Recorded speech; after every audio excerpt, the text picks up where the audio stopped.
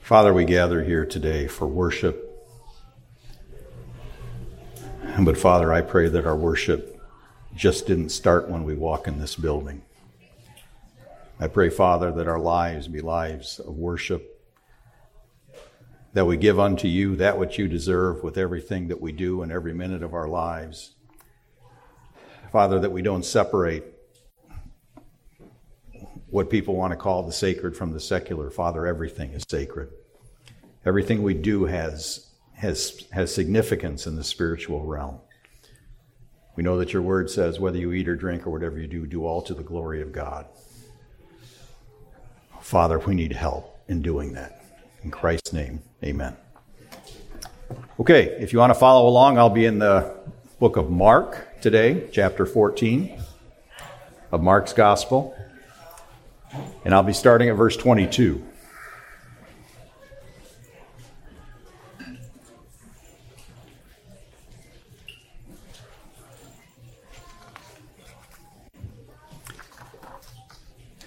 When we start at verse 22, leading into this, Jesus has just told the 12 that one of them is going to betray him. Then we see verse 22 saying, "And as they were eating, he took bread, and after blessing it, broke it, and gave it to them, and said, 'Take, this is my body.' And he took a cup, and when he had given thanks, he gave it to them, and they all drank of it. And he said to them, 'This is my blood of the covenant, which is poured out for many. Truly I say to you, I will not drink again of the fruit of the vine until that day when I drink it new in the kingdom of God.' And when they had sung a hymn, they went out to the Mount of Olives. And Jesus said to them, 'You will all fall away, for it is written, I will strike the shepherd, and the sheep will be scattered. But after I am raised up, I will go before you to Galilee.' Peter said to him, 'Even though they all fall away, I will not.' And Jesus said to him, 'Truly I tell you, this very night, before the rooster crows twice, you will deny me 3 times. But he said emphatically, 'If I must die with you, I will not deny you.' And they all said the same.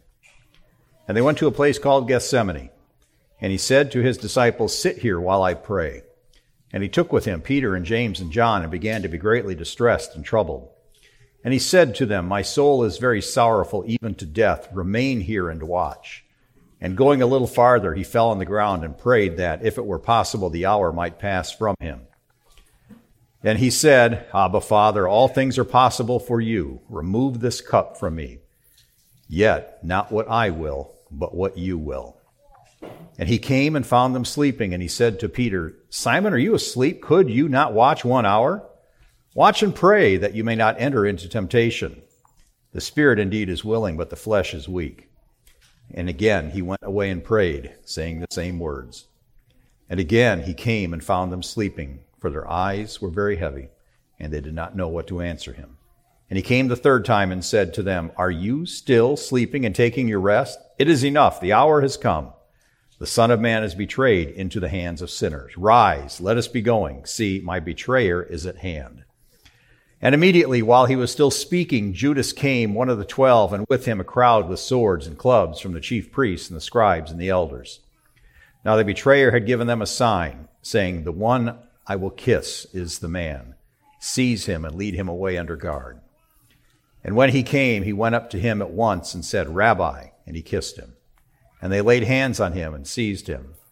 But one of those who stood by drew his sword and struck the servant of the high priest and cut off his ear. And Jesus said to them, 'Have you come out as against a robber with swords and clubs to capture me? Day after day I was with you in the temple teaching, and you did not seize me. But let the scriptures be fulfilled.' And they all left him and fled. And a young man followed him with nothing but a linen cloth about his body. And they seized him, but he left the linen cloth and ran away naked." I'm going to focus on verse 50 as my starting point today. And they all left him and fled. Here's how some other translations translate the words that come into English in that verse, though. The Lexham English says they all abandoned him. The New King James, the King James, the Revised Standard all say they all forsook him. Christian Standard says they all deserted him. Berean Standard says, everyone deserted him. So why do I cite the other translations? Is the ESV wrong? No, it's not wrong. The ESV says what it says. The New American Standard says the same thing as the ESV. The Legacy Standard says the same thing. And even Young's Literal from prior centuries says the same thing. They all left him.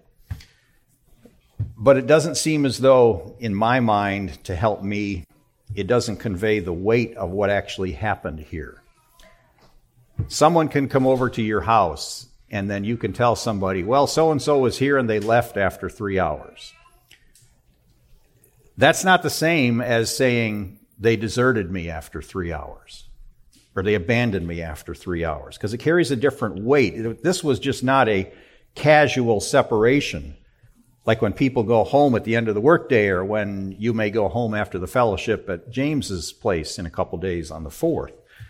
There's just a different weight here to what happened in verse 50 when they all left him. And I even think that when the King James and the New King James and the Revised Standard use the word forsook, because we know what Scripture says about what Jesus will not do with us. He will not leave us or what? Forsake us. There's two different words there. Leave or forsake. Forsake has a different sense than just leaving. And what happened here is they forsook him. They deserted him. That's a military image, isn't it? They deserted. They abandoned.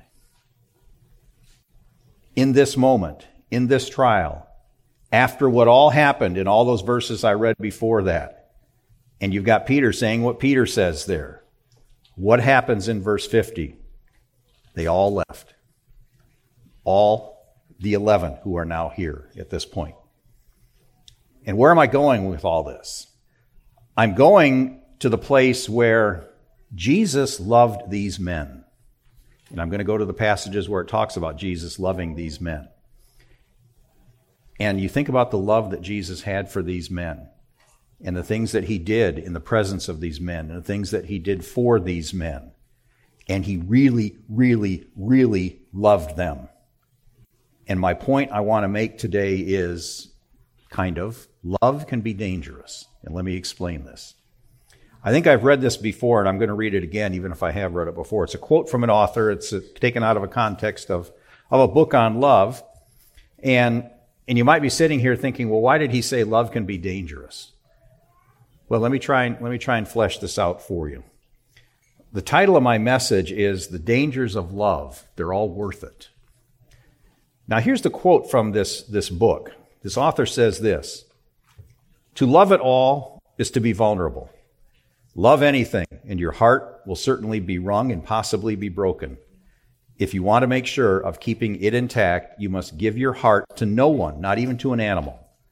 Wrap it carefully round with hobbies and little luxuries. Avoid all entanglements. Lock it up safe in the casket or coffin of your selfishness. But in that casket, safe, dark, motionless, airless, it will change. It will not be broken. It will become unbreakable, impenetrable, irredeemable. The alternative to tragedy, or at least to the risk of tragedy, is damnation. The only place outside heaven where you can be perfectly safe from all the dangers and perturbations of love is hell." Now you think about, what does he say here? He says, and I'm going to make a substitution of the heart for it here.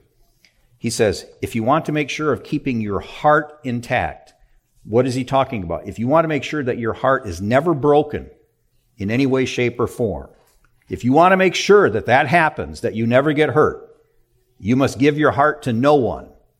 Don't even give your heart to your dog, because your dog's going to die and your heart's going to be broken.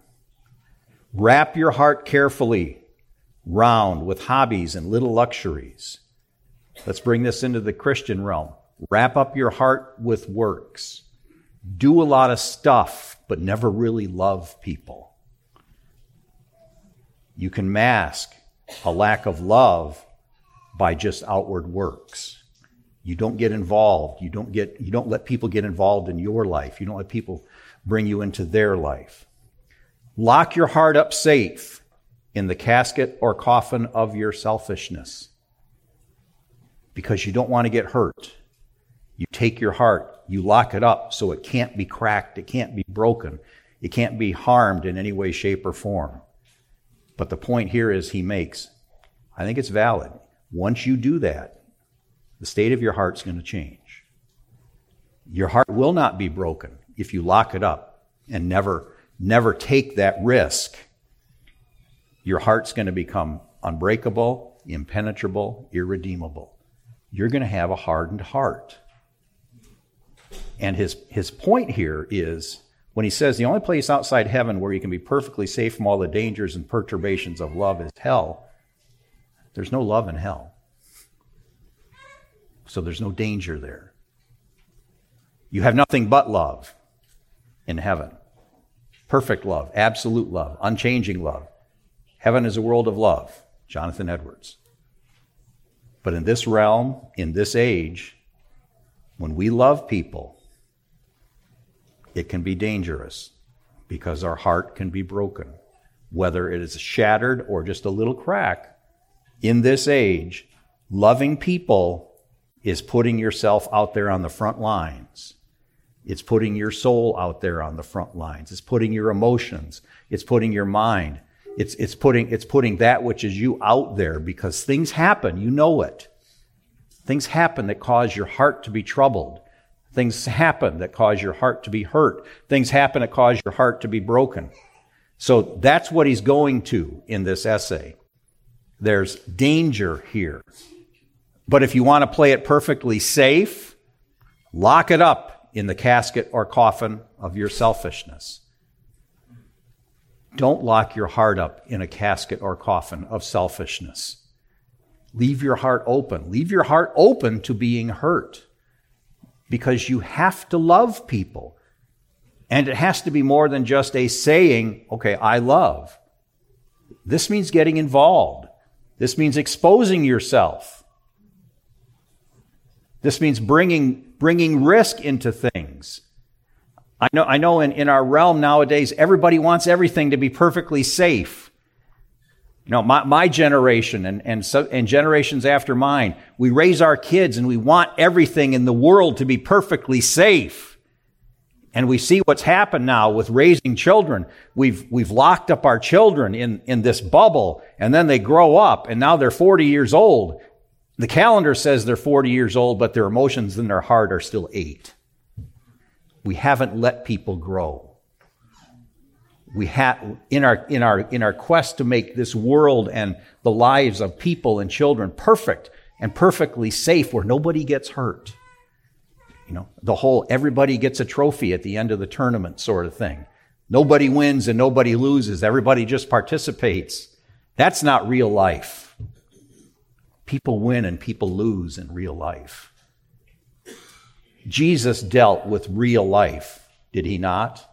He dealt with the realities of life in relationships with people. And so are we to do the same thing. Because people are going to hurt you. You know it. I know it. People are going to make you cry. People are going to do things that make you mad. They may do it intentionally. They may do it unintentionally. But it happens and it hurts. And it doesn't matter what the source of the hurt is. Because pain is still pain.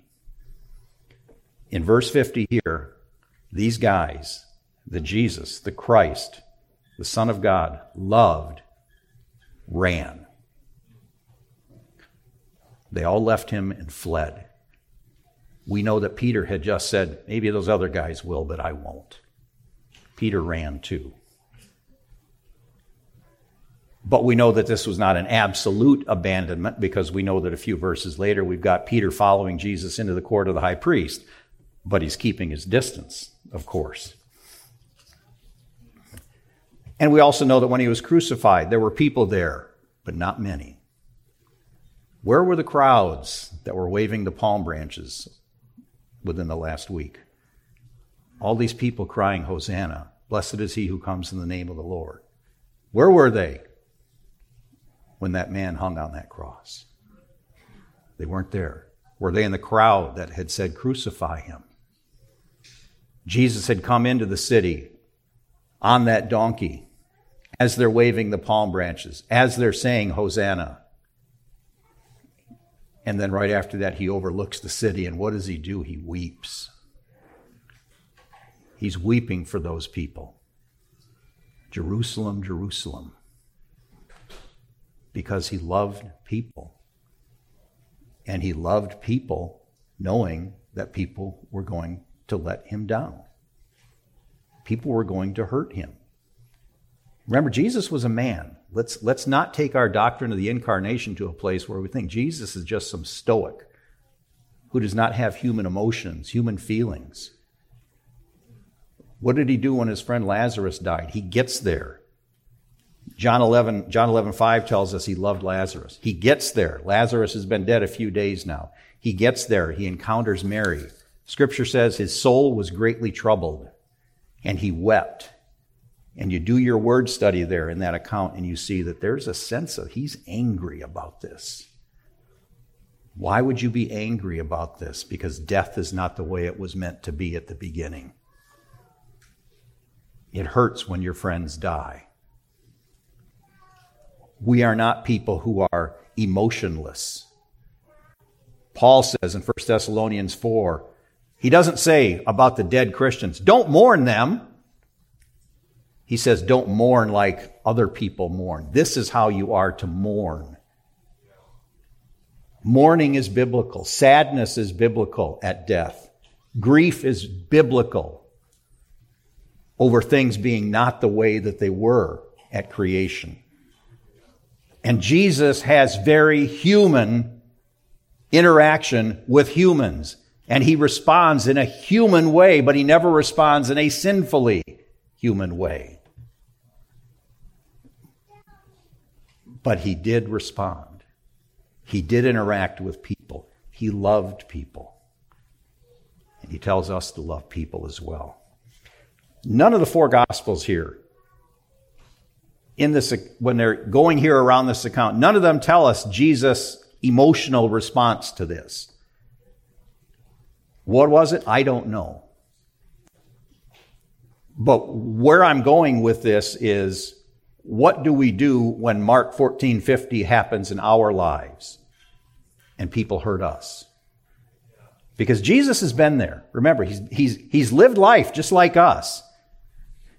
He did it all without sin in word, thought, or deed. And when somebody writes the account of your life and says, on such and such a day, you got hurt by so-and-so, Jesus gets it. When someone hurts you, he gets it. He can empathize with you. And I use empathize here instead of sympathize for a reason. Because sympathy, to overgeneralize, has just to do with feeling sorry for somebody. But empathy goes farther.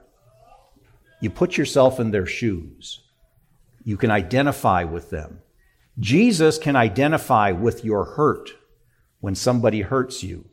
And almost everything I'm going to be saying this morning is about people hurting you, but I have to issue the admonition, be careful you're not the one hurting other people. It's a two-way street here. But Jesus loved these men who ran in verse 50. John 13:34. A new commandment I give to you, that you love one another. Just as I have loved you, you also are to love one another. John 15:9. As the Father has loved me, so have I loved you. Abide in my love. 3 verses later, this is my commandment, that you love one another as I have loved you. Greater love has no one than this, that someone lay down his life for his friends. Then Jesus spends pretty much the entirety, the majority of John 17, praying for these men. And right after that, they all left him and fled. Your Savior knows what it's like to be hurt, to be stabbed in the back, to have those people who were waving the palm branches, Hosanna, a few days later, crucify him. He gets it. He can identify with your pain. He knows. He knows that when we love people, the love is not always returned, or the love may break. Jesus knows that when you love people, they may say, do, think things about you or to you that are unloving. But did Jesus stop loving them? He didn't. Did he take a season off or a sabbatical from loving people because they hurt him? No. When they looked at him and they rejected his message, they come to him looking for salvation, the rich young man. Mark 10:21, Jesus looked at him and loved him. Then he tells him what he needs to do to follow him. And the rich young man walks away disheartened. Love doesn't always turn out the way that we want it to turn out in this age.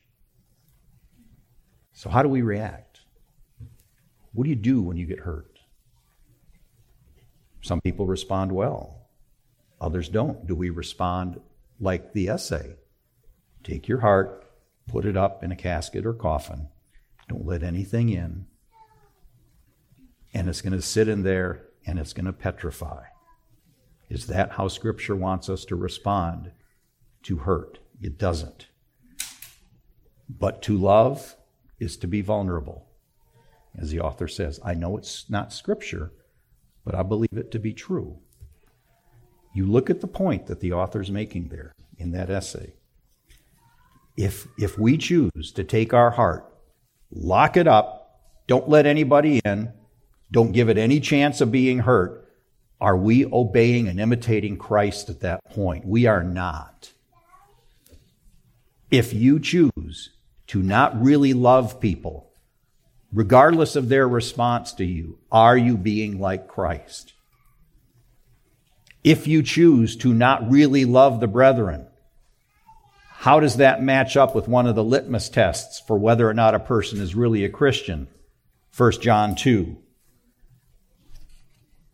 How does that match up with Jesus saying, how are people going to know that you are his disciples?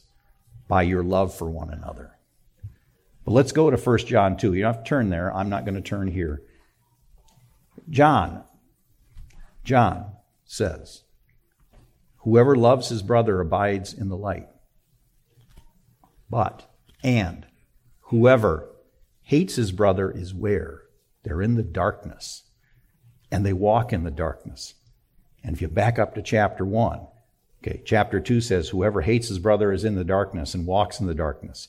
Chapter 1, he has just said that if a person says they have fellowship with the Father, but they walk in the darkness, they lie and do not practice the truth.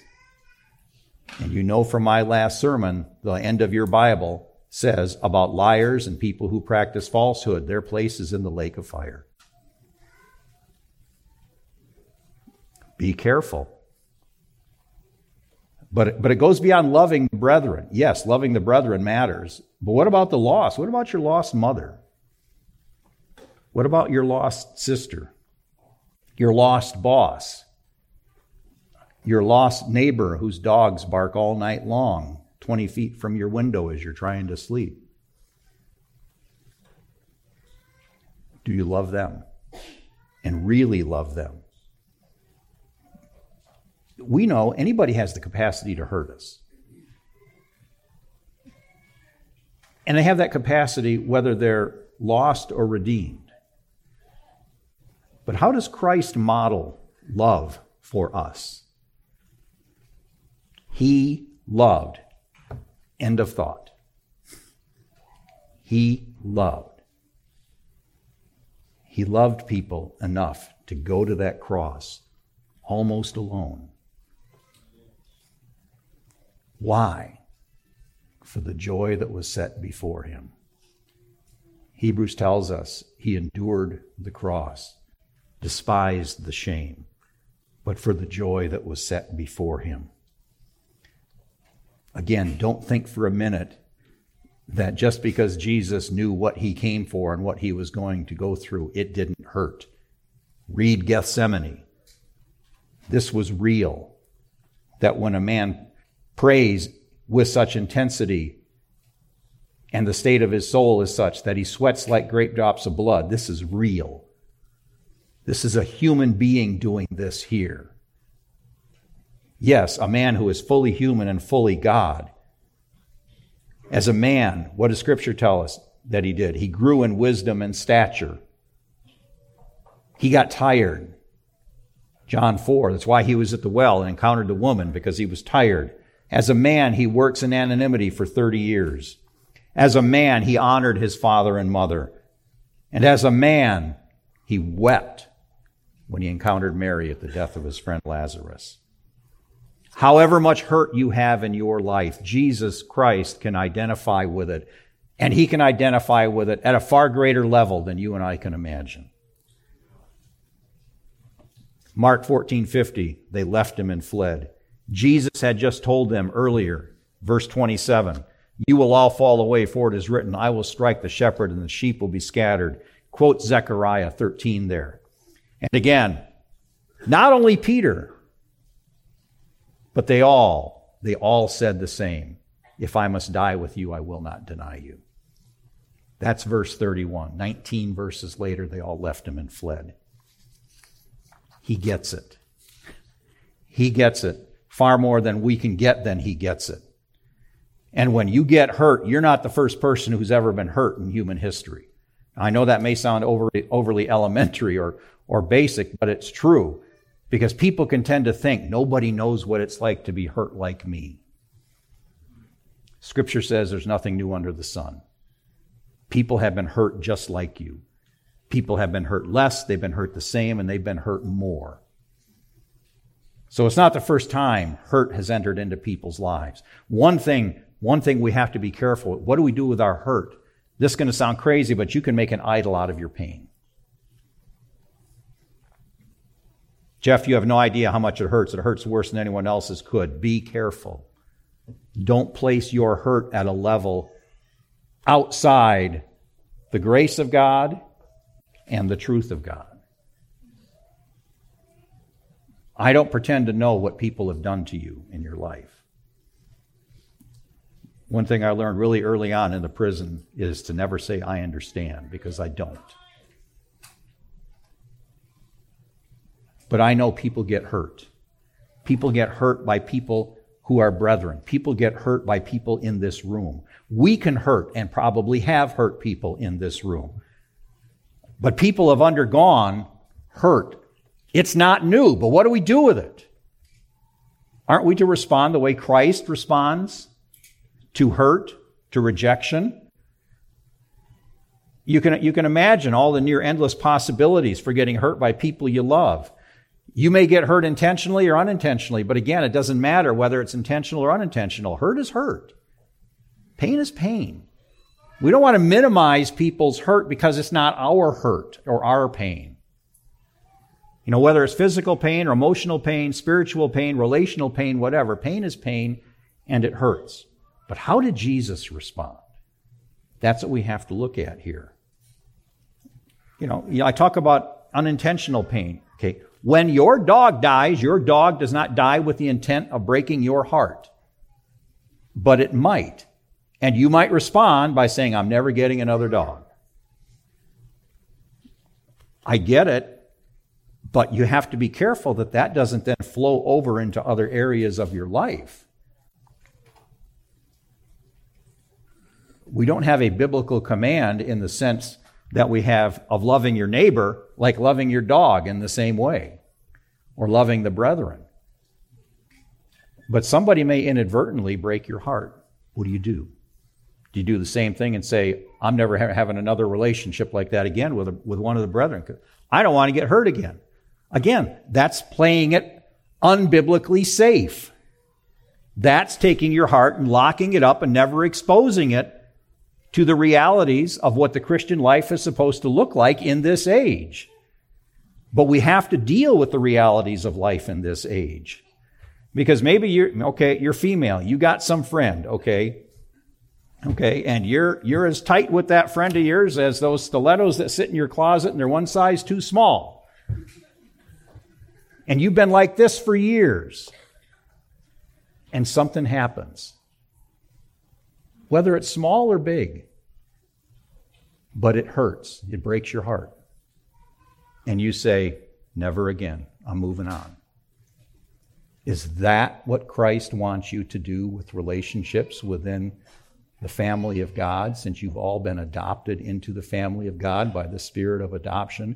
Didn't Jesus Christ come not only to reconcile men to God, but to enable reconciliation between God's people? Why do you want to cast that person aside because they've hurt you? Jesus didn't cast people aside just because they hurt him. Be careful when you say never again on something like that. You know, did our Lord ever get hurt? Maybe hurt's not the right word. Did people ever grieve the Lord? Yeah, I give you the first 3 quarters of this book. How often do we see Israel doing that? Oh, they repent. Yeah, they repented. Well, that didn't last long. Then they fall into sin. They fall into idolatry. They're called to repentance. They repent. And you've got this cycle throughout Genesis through Malachi. It keeps happening over and over and over and over again. And what do we see the psalmist saying? The steadfast love of the Lord never ceases. The steadfast love of the Lord never ceases. He set his love on a stiff-necked people. And they kept showing themselves to be stiff-necked. Israel grieved our Lord, and it was real grief. I know in the Reformed camp, we could get into an argument over the impassibility of the Lord, the fact that confessions say that the Lord has no passions, and that the passages in Scripture that say the Lord had sorrow, he grieved, he was joyous, he was angry, that those are all nothing but mere anthropopathisms, figures of speech to describe something which the Lord really can't do or be because, well, we've got this doctrine of the Lord's immutability over here, and if that's true, well, he really can't be grieved by anything. I think Scripture gives us all of those passages where the Lord is said to have these divine emotions for a reason, because he really does have divine emotions. He's made us in his image. We are not impassible. Our God of the Bible is not the God of Islam, who is impassible. Our God can be grieved. Our God can be joyous. Our God can sing with joy over his people, Zephaniah 3:17. Our God does have divine emotions. Even a guy like Robert Raymond, who's as classic a Reformed theologian, a classic Reformed Presbyterian as you can get, who would say the Westminster Confession of Faith is absolutely true. Even Raymond says this, because Raymond submits to Scripture. Raymond says, everywhere, quote, he, the Lord, is depicted as one who registers grief and sorrow over and displeasure and wrath against sin and its ruinous effects, and as one who is in compassion and love has taken effective steps in Jesus Christ to reverse the misery of men. Everywhere he is portrayed as one who can and does enter into deep, authentic interpersonal relations of love with his creatures, and as a God who truly cares for his creatures and their happiness. End quote. Praise God. Paul is right, Ephesians 4:30, carried along by the Spirit, when he says we can grieve the Spirit. It's divine grief. It's real. It's not a bare anthropopathism. But even so, Jesus still loves us. Our God loves us. Nothing can separate us from the love of God, which is in Christ Jesus our Lord. And it's real divine love. How about his love for us before we were saved? Predestined for adoption as sons. Before the foundation of the world. Before the foundation of the world. There's just Father, Son, and Spirit. You were predestined. Not by a flip of the divine coin. You were predestined in love. And love that still abides today. even as he knew all the foolish things you were going to do. I want you to take just a few seconds. Think about all of the stupid things you did when you were lost. All of the nonsense. Those crazy things you can look back and go, why didn't I die? Why did the guy next to me die? Why didn't this or this happen to me as a consequence of what I did? And then think about the stupid things you've done since you were born again. Just I'm going to give you a few seconds. This is not a bare rhetorical question. I want you to think about it for a few seconds. Just think about it.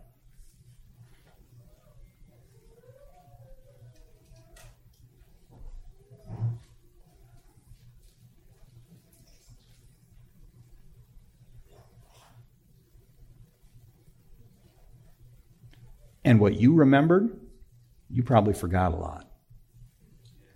Our Lord doesn't forget. He knows, and he still loves you.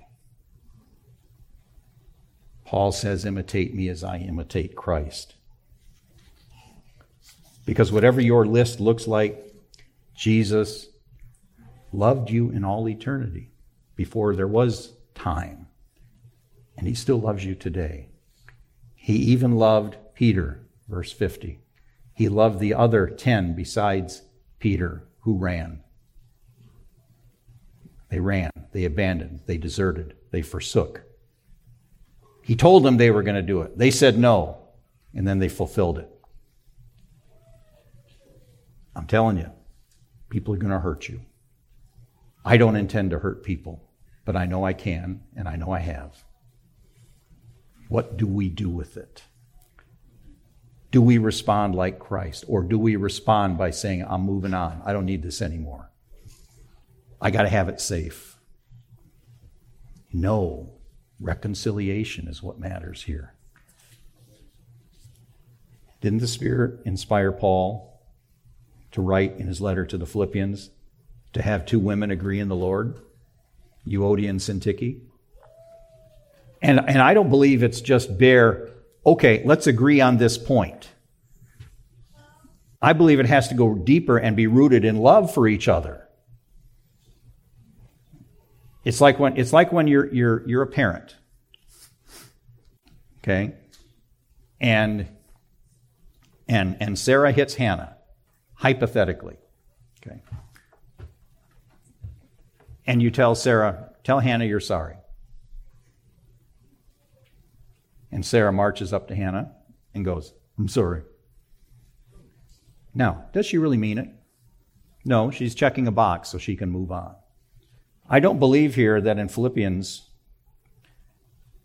Paul just wanted Euodia and Syntyche to check a box and move on. I believe he wanted reconciliation in the relationship, not just agreement on a point. Same with us. We need to not just have agreements on points so we can check boxes. We need to have, yes, agreement on points, and there are times we're going to disagree on some things, but even whether we agree or disagree on some things, can we not have real, true love for the person with whom we've had the disagreement? Yes, we can. I know that when you bare your soul to someone and then your soul gets ripped apart, it hurts. I believe that's why Scripture uses the image, especially in the Old Testament, of sexual immorality being equated with Israel's spiritual adultery. You know, when a man and woman make that commitment to each other in marriage, they become one. They're not two in that sense. They're one. They're one in a way that they weren't before. And what does adultery do to that marriage? It tears a hole in that which is one, and it hurts. And we get it.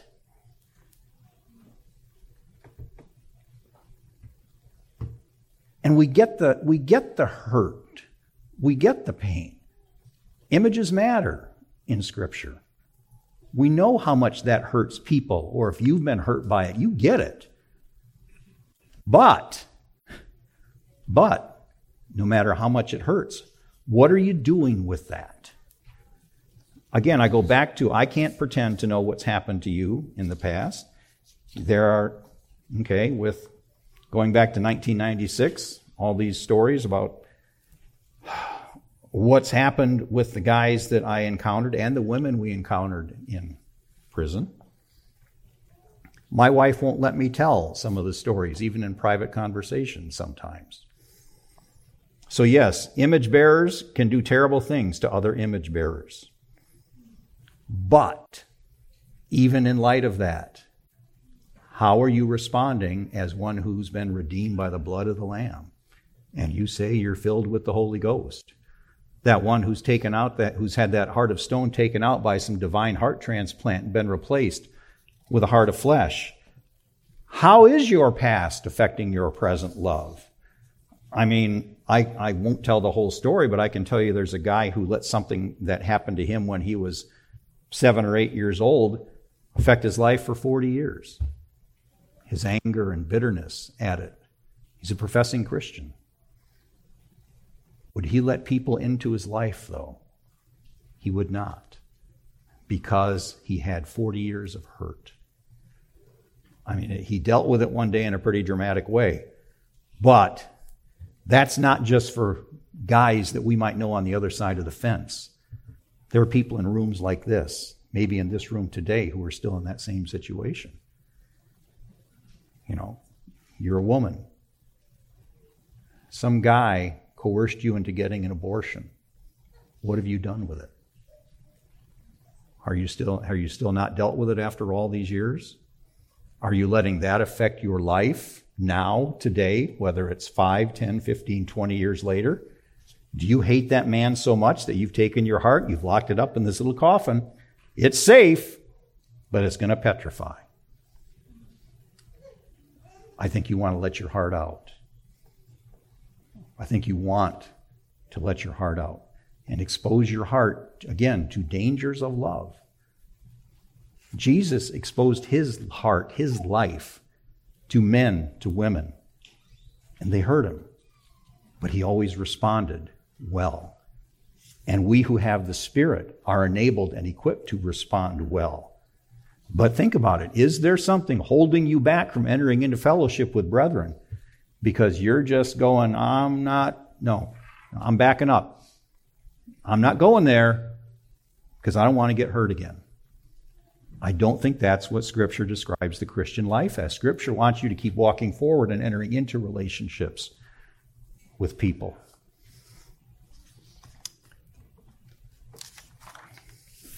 You think about, I'll close with this, Stephen. Stephen needed to be converted, just like us. Stephen gets converted.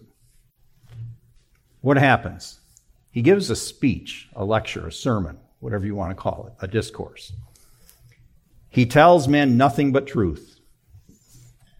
How did they respond to the message? They want to kill him. Very Christ-like. You tell people truth, and some people want to kill you. He's at the end of his message. And what happens at the end of his message? He looks up.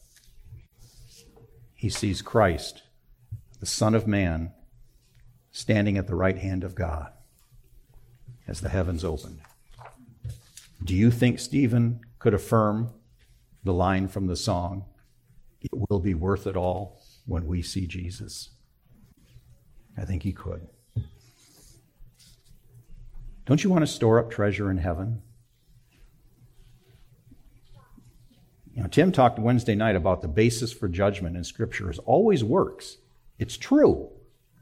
That doesn't mean justification is by works. It means the basis for the judgment is always works. And it doesn't matter if we clothe the naked, feed the hungry, and visit those in prison, using the 3 examples that we see in Matthew 25. Yes. But our works also include obeying commands like loving your neighbor, loving the brethren. You also store up treasure in heaven by obeying those commands, by doing those works.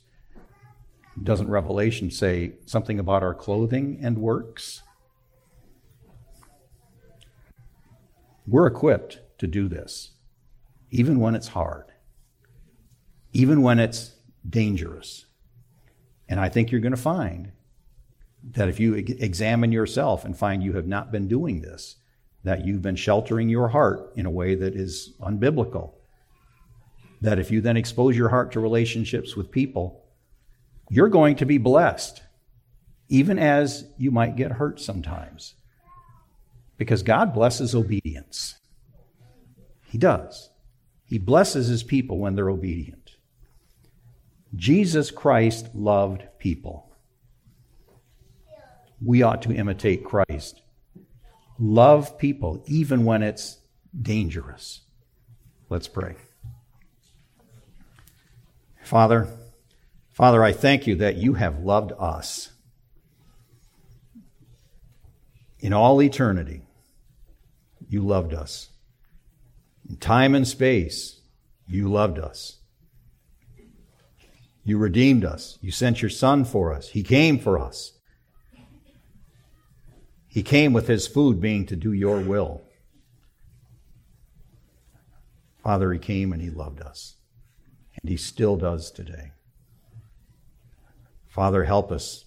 Help us by your Spirit to imitate our Lord and Savior, Jesus Christ. And we pray in his name. Amen.